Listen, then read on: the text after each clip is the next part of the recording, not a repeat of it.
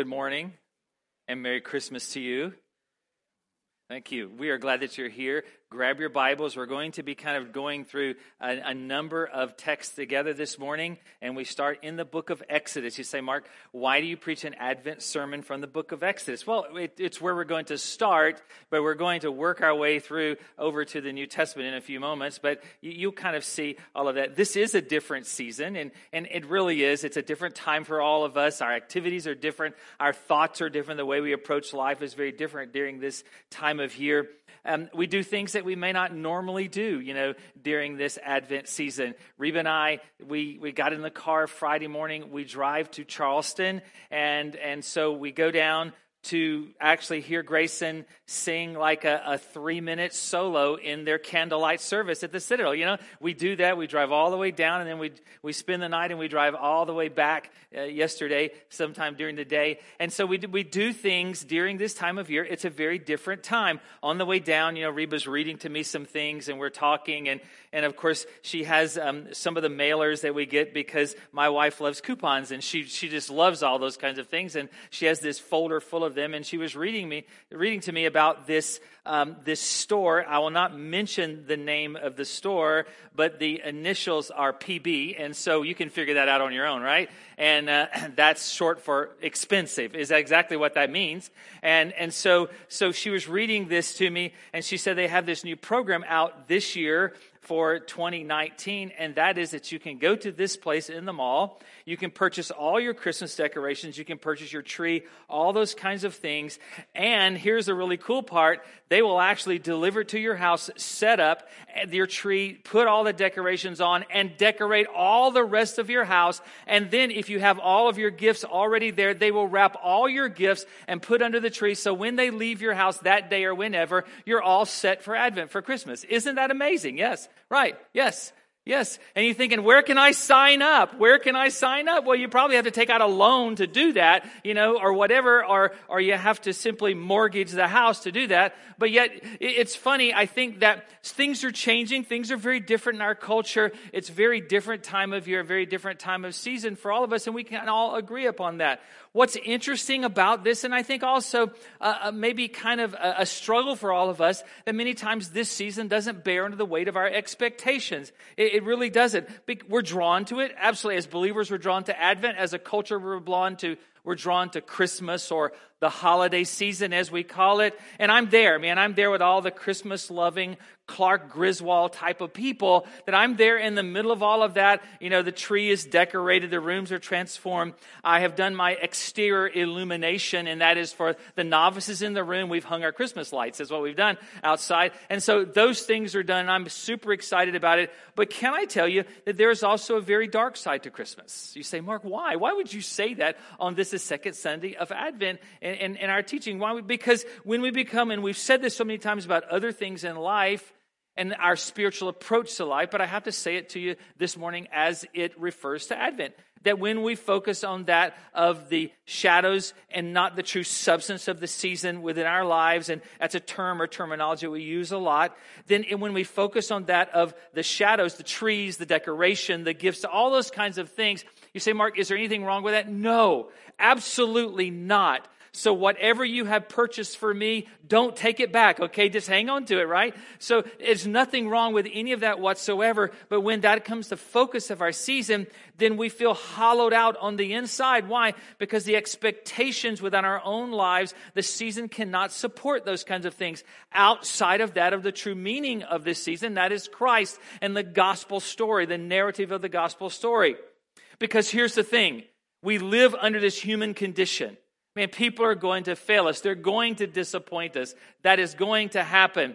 The situations are not going to hold up under what we expect them to be, and that is our human condition. Our mind, this time of year, we're occupied by a lot of different things. We're thinking about, how much, what we're going to buy, and what we're going to give, and how much money we have to spend. And for some of you who have resources and you're blessed with those resources this season, when you go to spend, there's always something in the back of your mind saying, man, should I really be spending all this money?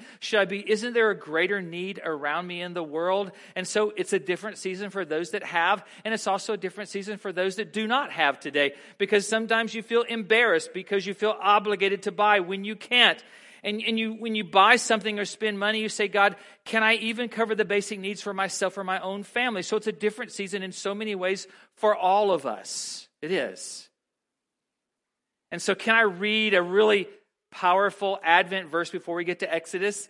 And it's from the book of Ecclesiastes. It is. It's from the book of Ecclesiastes, chapter 3 and verse 1, because it speaks so well to this season that we're in, I think. It says, for everything there is a season. Oh, and that's where we are. We're in the Advent season. For everything there is a season, a time for every matter. Right beside the word matter, if you want to write in your Bible in Ecclesiastes 3 and 1, right there, put the word purpose, because that's exactly what the word matter means. For every and a time for every purpose under heaven, it says. A time for every purpose. So during this season, whether we have or whether we don't, during this season, whether you can simply with your resources afford for somebody to come in and decorate everything and wrap all your gifts and do all of those kinds of things, and you come back in the afternoon, your house is transformed into a winter wonderland, or whether you're struggling just to go out and find a tree for your family. What do we learn from this season in our life? I think that's important, because life is a learning curve. How do we grow from the season that we find ourselves in, both in Advent and both in that of just doing life? And so we go back to the question we started with last week, which Travis did such an excellent job with. Then how do I make this year different? Can I share with you some thoughts this morning as I jotted these things down over the last few weeks and thought through them? How do I make this year different? How do I make this year different in my own life as I approach Advent? So here's the first of a couple of things. The first is this, and they all start with this statement: this year will be different because I have purpose to be honest with God and others. I have purpose to be honest with God and others. You say, but wait a minute. God is omniscient. God already knows all things.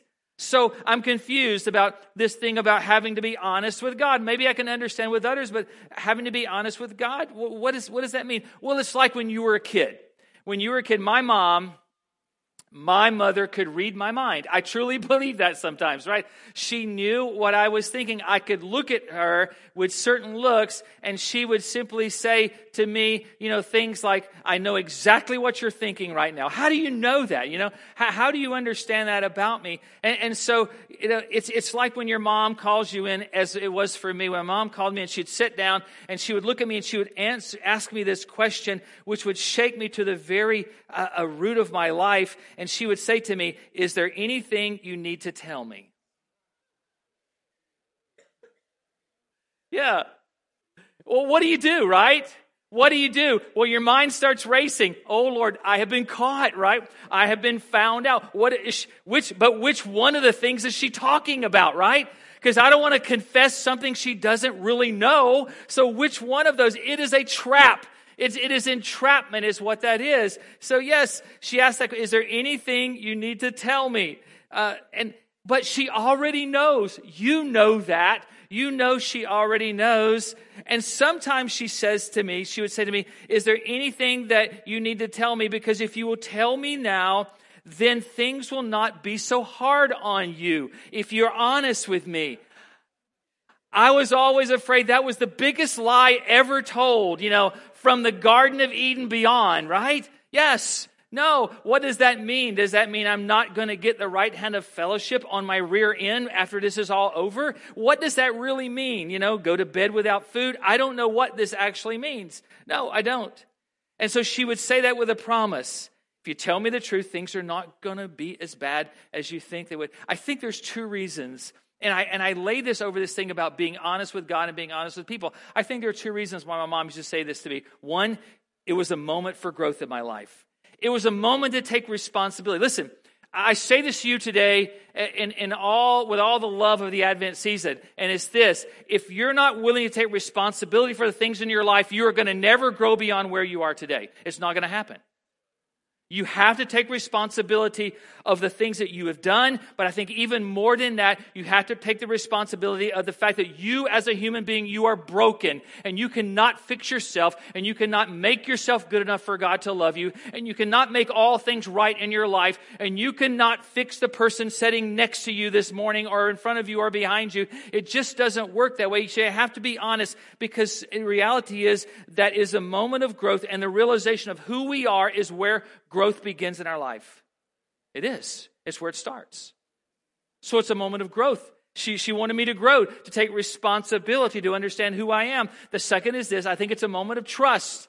It's a moment because trust is the bedrock of relationship. What my mom was doing is this. She was cultivating a deeper relationship with me in life. When I'm honest with God, when God comes to me and God confronts me, I feel that working of His Spirit within my heart. God already knows, but God wants confession from me. Why does God want me to confess something to Him that He already knows about? Because it's a bedrock of relationship. As I'm going to trust Him to open my heart to Him, to say those words to Him, even though they're painful to me, that I'm going to speak those words to Him, and I know that He is a loving and a powerful and a kind God who I can trust. Yes. So my mom would say, hey, be honest. And when I'm honest, I trust her, knowing that the next time she sits me down and says, hey, is there anything you really want to tell me? When that moment comes again, that I'm going to be quicker to confession in my life because it builds a relationship of trust. I chose the word honesty over the word transparency intentionally this time. I did because I think that growing up with my mother, that she would constantly use the word honesty with me. Because what I thought about that word and what that word has become to me, it's a word of weight. It has a lot of weight to it. It really has a lot of meaning to it, because what it does, it involves more than just me revealing my behavior. It involves more than just me opening up, the list of things that I've done to her. But it goes deep into my heart, because the heart is the motive. It's the birthplace of motive within my life. Honesty goes to my heart. Because I truly believe for all of us, and I think we've all been here at some point, it is possible. It is possible for you and I to reveal behavior, but shield our heart from God and others. It's very possible for us to do that. Can I tell you, God is not looking for a list of all the bad things that you've done in life, because He already knows that. What God wants from you today is your heart. What He wants from you today is your heart. Yeah. So be honest with Him. Can I read this story from the book of Exodus? Here it is, Exodus chapter 3, verse 7. Then the Lord said, and He's talking to Moses, I have surely seen the affliction of my people who are in Egypt, and have heard the cry because of their taskmasters. I know their suffering, and I have come down to deliver them out of the hand of the Egyptians, and to bring them up out of that land to a good and to a broad land, a land flowing with milk and honey, to the place of the Canaanites and the Hittites and the Amorites and the Perizzites and the Hittites and the Jebusites. And now, behold, the cry of the people of Israel has come to me, and I have seen the oppression with which the Egyptians oppress them. He's saying to Moses this. He's saying, hey, I see how my people are oppressed by their captors. I hear the cry of freedom. I hear that they are overloaded with work, and yet they receive very little compensation. And when I say that, you think, oh, God's been on my job. He knows exactly, right? He knows exactly how I work. I thought my job resembled Egyptian captivity. Now I know it does, right? Yes. So, Mark, what does this have to do with Advent 2019? What does this have to do with me this morning here on just a few weeks from Christmas? It has everything to do with us. Everything. Because you and I are surrounded by people with a cry. We're surrounded by people everywhere that we go and turn with simply they're oppressed and they're struggling. And you say, but Mark, we just gave over 200 people a Thanksgiving meal. That is wonderful. I think last week they told you that over the years of us giving to Anderson Interfaith Ministries, that you have given over 39,900 pounds of food. And that's a lot of food, isn't it? That's a whole lot of Thanksgiving gifts. And you're giving boxes with toys in it for children today and all those kinds of things. But can I tell you, I still hear the cry of people that are oppressed around us. They're still there. And you say, but Mark, I'm struggling. I'm the one that's struggling today. You don't understand. I'm the one that's struggling to keep things together. I can't do anything about them because I'm just struggling to take care of myself in life this morning. I got to focus on me. And then God knocks on the heart of Moses. And he says to Moses, hey, Moses, come over here. Let's have a little chat for a moment. I want to talk to you about something that's really dear to my heart, my people. Because Moses, and this is not in the text, I love it that we're able to read text with imagination because we understand what the Exodus simply guides us and points us to. And so what Moses don't understand is this is something that points way back to the book of Genesis where man messes up and God says, hey, I'm going to fix this. And one day I'm going to send someone who will come to my people who are in captivity, but they're in captivity to the sin of their life, and I'm going to lead them out to freedom. It's a powerful thought. It is the Advent story. And in verse 10, God says to Moses, come, I will send you. He says, I'm going to send you to Pharaoh, that you may bring my people, the children of Israel, out of Egypt. God, you want me to come? You know, that would be my first thing. What God does, God says to us, hey, this is what I want you to do. And what is our first reaction? We want to tell God how bad of an idea that is. Isn't that right? It's kind of like our MO. Most of the time we know that we're going to obey in the end, but yet we simply want to say, God, here's the reason why all these things that you have said to me, they're not going to work. They're just not going to work. And so we have to have this moment of honesty with God. Can I tell you something? It's about our relationship with Him. Realize this, that God is big enough to hear about our doubts. He's big enough to hear about the fears of our lives. He's big enough to hear about our heart and where we are and how we think that this would never work with who we are. Understand that you see in this text, Moses never doubts the power of God, but he's simply doubting his capability to follow through with what God wants him to do. It's about being honest with God. And some of you this morning are absolutely scared to death to ever be honest with Him. He's big enough to handle your honesty. Realize that. He's absolutely big enough to handle. Look at verse 11. But Moses said to God, who am I that I should go to Pharaoh and bring the children of Israel out of Egypt? And he said, but I will be with you, and they shall be the sign for you that I have sent you when you have sought the people out, when you have brought the people out of Egypt, that you shall serve God on this mountain. Then Moses said to God, if I come to the people of Israel and say to them, the God of your fathers has sent me to you, and they ask, what is his name? What shall I say to them? God, I don't even know your name. I don't even know what to call you. You're calling me to go do this task, but I'm not even sure what to call you. And God said to Moses, I am who I am. And he said, say this to the people of Israel, I am has sent me to you. Yes. It's this collision of the I am with the reality of the I ain't. That's exactly what this is, right? That is exactly, yes. It's part of the process of Moses' growth.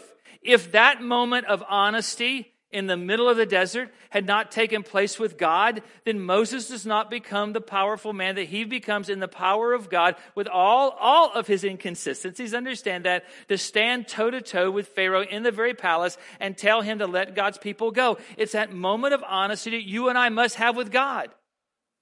We have to have that. It's part of our relationship with Him. So what about others? What about that other part, that I started with? What about that?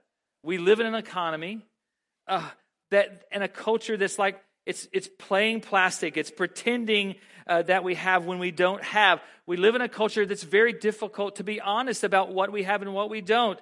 Yes, when is the last time that someone called you up and said, hey, let's go to dinner, but you didn't have the resources in your budget to do that, but you went anyway because you didn't feel like you could be honest with them because you have to prop up an image before them?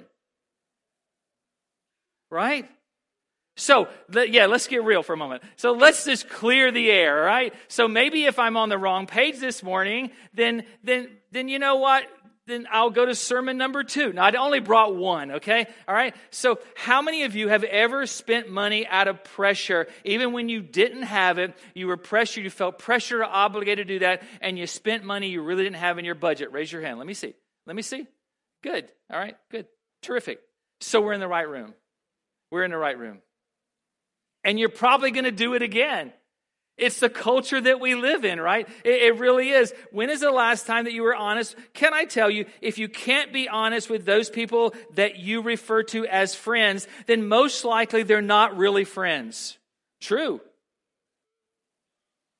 Because relationship is built on trust and honesty. It is. Moses has to have that conversation with God in the middle of the desert to simply make him the man that he is to become, to stand there before Pharaoh and say, let God's people go. Relationships are built on honesty and trust. Acquaintances are built on propped up images. And we live in a culture that says somehow that our worth is somehow determined by our income. And can I tell you, that is the furthest thing from the truth and what the Bible teaches us. It is. But I feel obligated. No. Your obligation is to be honest. Listen, hey, I would really love to go with you, but right now it's just not in the budget. Now, some of you would lie is what you would do, right? Yes. I've had this cough. You haven't been coughing all day, and I'm really not feeling real well right now. And you run and get the space heater and put it right in front of you and say, you know what? I feel flush and hot right now, right? So you can kind of live on that thing. And what about when we're honest with one another in relationship and say, hey, I just don't have it right now. It's just not in the budget. It's just not there. And I really want to be a good steward of what God has blessed me with, and I just don't have it. Yes. And that's not a ploy to get them to pay, right? It's not, right? It's not that at all. But it's honesty with God and honesty with one another. And this time of season, I think, is one of the worst times in our lives where we practice dishonesty about what we have and what we don't have. Yeah.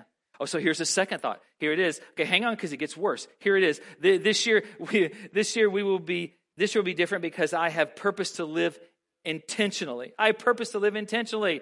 Yes.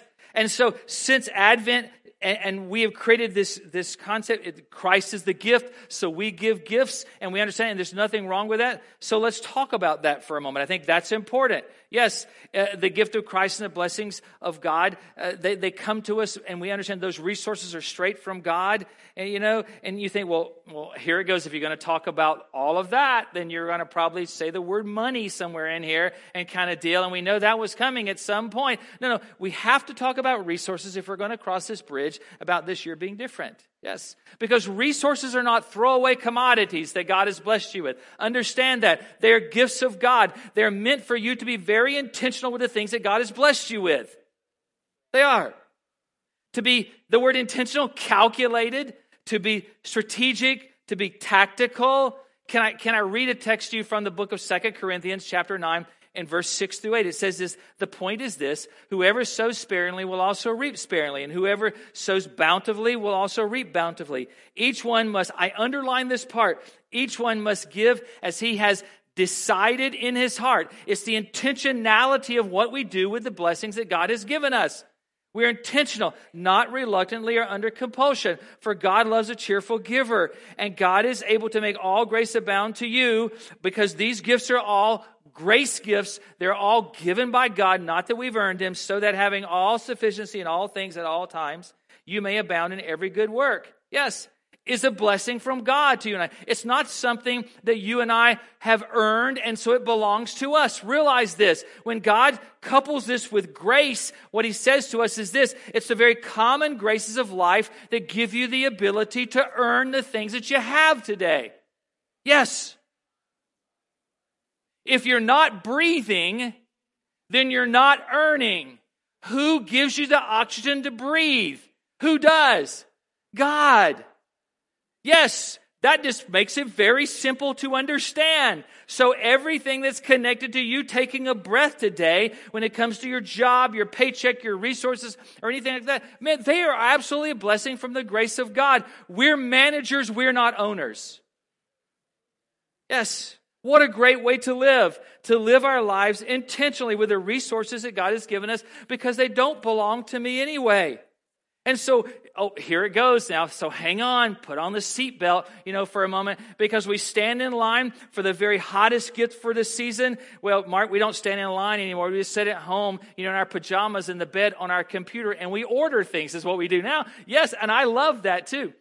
Yeah, we did some Christmas shopping in the car, on the phone, on the way to Charleston Friday. So that's exactly what we do. But you get all stressed out about now. You're stressed out about shipping dates, and you're stressed out about availability. You're stressed out. You're wondering if Amazon has lied to you about when it's going to get here or not, right? Is it going to get here before Christmas? All those kinds of things. We struggle with those gift ideas, all for people who don't really need anything.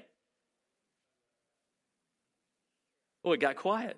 Isn't that amazing? Yeah, it's true, right? There's no apparent need. Yes, some of you are buying gifts for people you don't even like. Right, it's exactly. You do that, yes.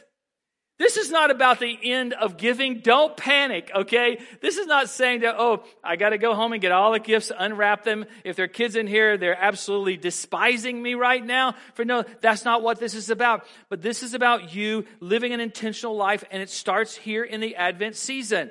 It does. So, Reuben, I've been thinking about this. If I got to preach it, we got to live it, right? Isn't that right? Yes. So we've been thinking about how can we be more intentional this year? We get in our neighborhood, we have a very close neighborhood with our neighbors, and so we buy each other gifts each year. This year, don't tell our neighbors, okay? If any of you are here, just plug your ears right now, all right? But here's what we want to be intentional. We have neighbors with small children. They both work. They're very tired when they come home. So what we're going to do is we're going to give them a night out of their own kitchen, and we're going to provide a meal for our neighbors. So when they come home this year from a long day at work, at some point we're just going to bring a meal to their house, or they're going to come to our house and eat this year instead of buying them some whatever, fruitcake. I don't know, whatever you buy, right? Yeah, that you can use for actually door stops, and you can hammer nails with them and stuff like that. You can throw them, at the TV when your team loses. So we want to be intentional. Yeah. We have a neighbor who she's a widow, and she's extremely, extremely social, and we love her to death. We do. Yes, she invites me over to drink wine and smoke cigars. She does. Yes. And I love her to death. I really do. Yes. Yeah. And on Saturday afternoons in the summer, she turns on music on her deck. We can see her until she built a blind where you can't see her anymore. But we can see her, and she turns on music and she dances all by herself. She's a wonderful person. We love her to death. Yeah.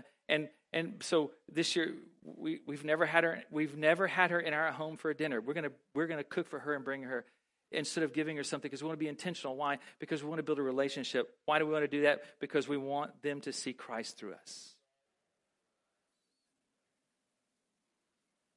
I think that kind of intentionality in our giving lasts long after you give them some trinket.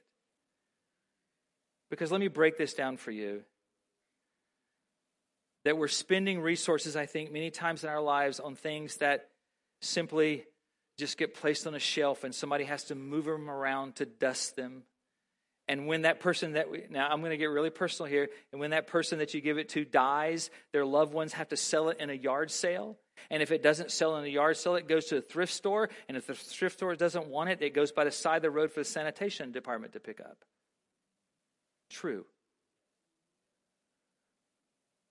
But I think an intentional moment in someone's life to share with them, not bringing them over to preach a sermon. I'm not going to pull out the podium and open the big Bible and say, now we have you here, the doors are locked. I'm going to preach a sermon to you about what happened. No. But for them to see Christ in our life. To break bread with them and be intentional in those areas of our life with others. I think that's the way that Christ has designed us to live and to make him known in this world. That we make him known through the intentionality of our generosity in life. Yeah. What about the next time that you see the person that's displaced in life, and normally what you do is you throw them some money, and this time of year, maybe you throw them a lot more money than you normally do, on the side of the road, or somebody you're running into.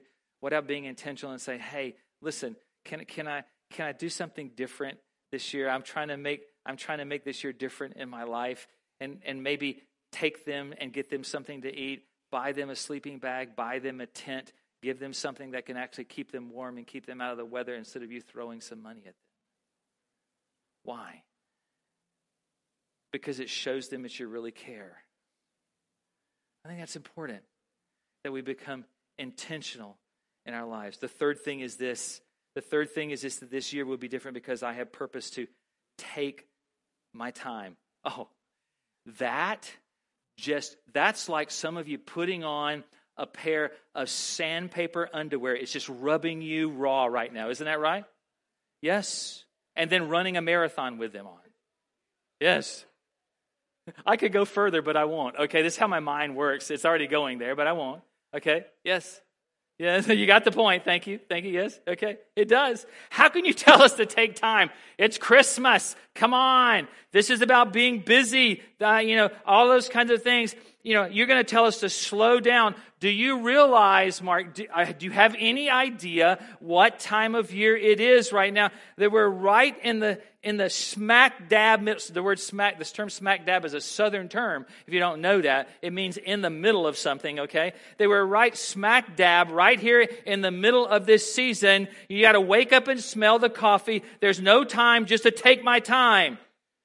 For the love of the baby Jesus, stop saying stuff like that because it really makes me angry to tell me to slow down because I read that in devotionals all the time. But it does. It makes me upset that you're going to tell me that. Let me ask you a question. Yeah. Have you ever fallen into quicksand? You say, Mark, that's the most random thing you've ever said to us. No, really. Have you ever fallen into quicksand? I had this thought, and I put this in my notes because it's important to remember. Yeah, if you ever find yourself immersed in quicksand, here's what you do. You take your time. Now listen to me for a moment. Yeah, because quicksand, unlike water, it does not move out of your way to let you pass. It doesn't. Quicksand resists movement. Let me explain that the more you thrash around, the more you panic, the more you're busy when you're in the middle of quicksand, what happens to you? You what? Sink deeper. Exactly. Yes. But you take your time, that gets you safely to the shore. This season is a lot like quicksand. You say, Mark, you have no idea. No, it is. It is a lot like quicksand. And quicksand can be quicksand, and you can't avoid it at times. And I understand that. I realize that. But it's how we approach those times. It's how we approach this moment. It's how we react to those times, that we react to it honestly and intentionally, and react to it by simply taking our time, that we slow down. That we slow down. Well, this season I want to move at God's speed. That's what I want, And I thought about that. We say to people, "Hey, God's speed." When they go to do something or they leave or whatever, we say, "Well, God's speed." But what is God's speed? At what speed does God operate? Have you ever wondered? At what speed does God operate? Well, I'm going to tell you. It's 2 Peter chapter 3 verse 9. 2 Peter 3 and verse 9. Here's what it says. You ready? The Lord is not slow to fulfill promises, as some count slowness. Realize this. It's not that God is not slow. It's that God is not slow as we see slowness. It's not. But here's God's speed. But is patient toward you. I looked up the word patient. Do you know what it means? It means easygoing is actually what it means. Not wishing that any should perish, but that all should reach repentance. This season can seem like quicksand. It can. And when you reach January, you're taking down all the decorations of your house. You're putting them back in, all the boxes to put them back in the attic. And have you ever known that they never all go back in the number of boxes that you had, right? It seems like the stuff multiplies on its own somehow. Yes, and you put it all back into the attic, and in the back of your mind, there are these thoughts of regret with saying things like, I should have. Yeah, I should have spent more time with someone. I should have made a visit to someone. I should have taken them a meal. I should have had a devotional on Advent with my family every morning before they get up and go to school or during the Christmas break. I should have done all those kinds of things, but yet it's like quicksand. And the busier you are, the deeper you begin to sink. And I think it's time that you take your time and slow down. Oh, I feel the anger in the room. I really do, yes. You cannot tell me I have so much to do. I have so many places to go. Have you seen the list that I have? And you're telling me to slow down.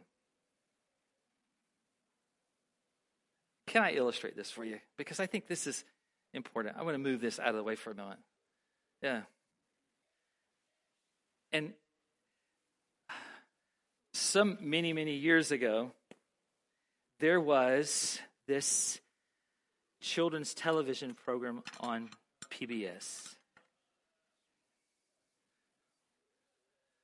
Some of you are swift and you're catching on, right? Yes. And so I thought, what does this mean to slow down? And so I thought, what better way that in this program,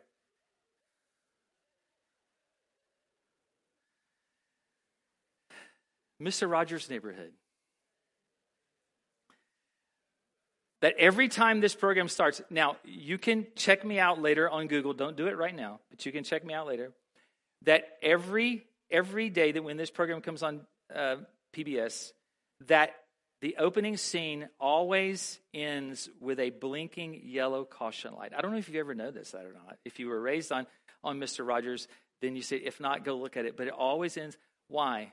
Because what was his message to us? It's about slowing down in life and not missing the people or the things around us. He comes in the set. He walks through the door. He's always wearing a coat and a tie, right? Because it's about a transition in your life. And I think we miss those transitions sometimes because we get up in the morning and our day is busy from the moment that we hit the floor until thank God we go to sleep at night. And you say, but Mark, I can't get rid of my kids. I do understand that. And you have to navigate your way through that. But he would simply go to the closet. He would remove his jacket. He would open the closet door and he would take out a sweater and we'd put that sweater on. Yes. I hope that the studio was cooler than what it is in here because I am burning up with this thing. I want to tell you right now. Yes, he would do that. And then he would go to the bench and then he would sit down and he would remove his shoes. Like this. I made sure that I didn't have any socks on with holes this morning. I did, yes. Yes, because I have been known to do that. He would remove his shoes. He would take out his Sperry Captain CVOs. That's what he would do. Because I researched this. Just exactly what I'm putting on. And he would lace them up. And I thought, this is not the gospel of Mr. Rogers' Neighborhood. Understand that, all right? So just hang on for a minute. But I thought, why all of these things? Why? Why the sweater? Oh, it's a transition point in a day. Why the shoes? It's taking a moment to just breathe and pause. And say, I can go through life and I can be busy and hurried all the time, really doing a lot of things that don't have a lot of meaning to them. But yet I can take some moments in my life to slow down. I can actually go at God's speed. Yes. I think it's funny. I thought about this, when John Glenn went to the moon. What did they say to John Glenn? Do you remember? They said to him, Godspeed, John Glenn. You remember that? Now, can I tell you, God's speed is not that of a rocket, but God's speed is that of patience and slow and taking its time. Because that's how and that's where we learn. And I think what we do in life is that you and I go through life so hurriedly, especially during this season and this time, that we miss not only the common graces that surround us daily, but we miss that of the uncommon miracles that surround us. And I think we go through this time of season and we see the shadows, the trees, and all the things that are truly celebratory, but yet we fail to think about the narrative of Advent and the gospel and how that has changed our lives. We don't have those conversations with others because we're busy standing in line or we're busy on our computer ordering something that we know we've got to buy for somebody that really needs nothing in life other than maybe a conversation with you or prayer from you or a relationship with you. I realize it's difficult. I realize that we cannot all be a Mr. Rogers. I realize that. But what I can say to you is this, that I think that we can be honest with God about who we are and where we are in life. We can be honest with those that we have relationships with and not function out of just obligation. I think that what we can do, we can live life intentionally this year. We can live life intentionally. And I think that we can simply take our time to slow down and to really grasp what this means to us. I wrote something in my journal this week, and I want to read this to you because I wrote this after reading a devotional some time ago, and I wrote this, and here's what here's what it says, and I quote it, and I don't remember exactly where it came from, but it says that we cannot love what we do not linger over. And I thought about that a lot, that we cannot love what we do not linger over. Isn't that the way that God loves us? Doesn't he linger? Think about how patient God has been with you, right? Yes. Think about all the stupid things you've done in life and how God has absolutely been patient over you. And I made all these notes under that. We cannot love what we do not linger over. That's the way God approaches us, and that's the way God loves us, with patience. He loves us so he lingers over us. Hurry becomes an enemy to real love and growth in our life. Hurry becomes a real enemy to real love and growth within our lives.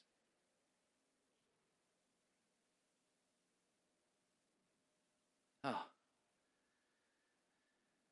And I'm preaching to myself. I'm having to hear these words this morning because what I miss, or what I could miss, is the fourth thing I share with you is we're getting ready to pray together. That this year will be different because I have purpose to enjoy the greater reality of who Christ is. And I have to read John chapter 1 and verse 1 through 5 to you this morning because one of the most powerful Advent verses I think ever written in Scripture for us. In the beginning was the Word, and the Word was with God, and the Word was God, and he was in the beginning with God, and all things were made through him, and without him was not anything made that was made. In him was life, and the life was the light of men. The light shines in darkness, and the darkness has not overcome it. And when I read the Gospels, what I realize that no one ever struggles with the humanity of Christ. What I realize is that everyone struggles with that of the deity of Christ. It's because of the gap of eternity that's in our heart, and only Christ can fill that gap of eternity within our hearts. C.S. Lewis says it so powerfully that if I find in myself desires which nothing in this world can satisfy, the only logical explanation is that I was made for another world. There's something in my life that this world cannot satisfy. It cannot fill. It just does not work. It does not happen. And if I get so hurried through this life that I miss that fact, I miss that powerful part about Advent and the narrative of Advent and the gospel story, that there is a gap in all of our lives, and we try to fill that with this season also. We try to fill that with all the things that we're going to be experiencing over the next couple of weeks. And can I tell you, outside of Christ, you're going to be left feeling hollow inside.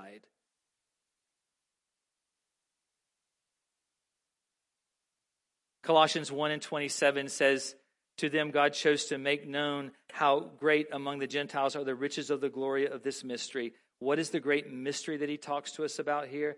Which is Christ in you, the hope of glory. That's the greater reality of this. That Christ came, he came as a baby in a manger? Absolutely. He walked on this earth through his ministry. He gave himself. No one took his life, but he gave his life on a cross for you and I. Yes. But the greater reality of what Colossians just informs us is this, that he lives within us. That he lives within you and I.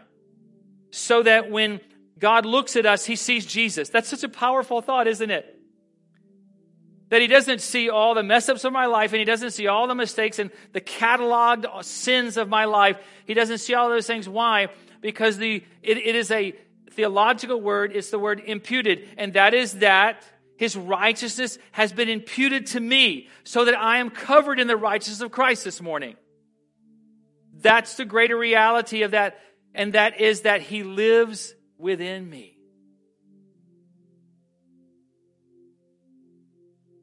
So that I've not chosen this season to fill the gap in my life, but I've chosen God to fill the gap. And when that happens, He reorders creation for me. It changes the way I see things. Yes. So if I get up tomorrow morning and things are not going well, I know God is still for me. He's not against me. If things go great, I celebrate that with the Lord. I know that if a struggle comes my way, then I realize that it's a moment for me to learn something and to trust God in a greater way. Because when Christ lives within us, He reorders the way we think. He reorders the creation around us. So we see things very differently. So even in the midst of struggle in this time of year, maybe when you don't have this morning, it doesn't change the fact that God is loving and God is good, and God has provided for you the very thing that you need, and that is He filled the gap of eternity in your life. So in light of that, let all the relatives come over to my house. It's okay. It really is, yes. Let them bring those kids that are buck wild, because crumbs can be swept up or vacuumed up. The house can be cleaned. Let all that happen, because that's not my identity. My identity is not found in that, nor my purpose. No, my identity in this season is found in Christ.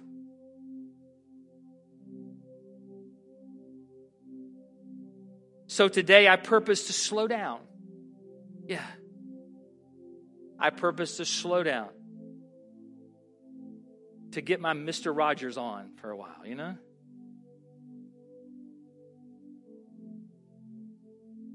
I purpose to be honest with God, be honest with my friends, my relationships. I purpose to be intentional with those things that God has blessed me with this year. And I purpose to focus on the greater reality of who Christ is. And what that does in our lives is it takes the celebration that we normally have and it intensifies it 1 billion times over. So for a moment in reflection, would you bow your heads? And I tell you to do that and close your eyes because it kind of shuts out all the things around you. It helps you focus upon what God is saying to you. It takes your mind away from Amazon and what's being delivered at your house today, and did it make it to your front porch? It takes your mind away from all those kinds of things. And it focuses us on the greater reality of who Christ is. It helps us to examine our hearts this morning as to the honesty of our life.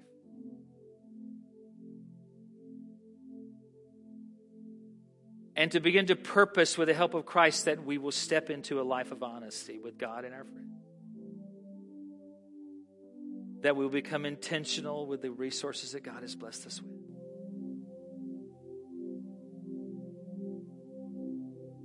That we will take a moment to just slow down. Because we live in the illusion, we're sold the illusion in our culture that the way to get out of quicksand is to hurry and to be busy and to fight our way out. And we know that the dynamics of that is it just simply causes us to get deeper.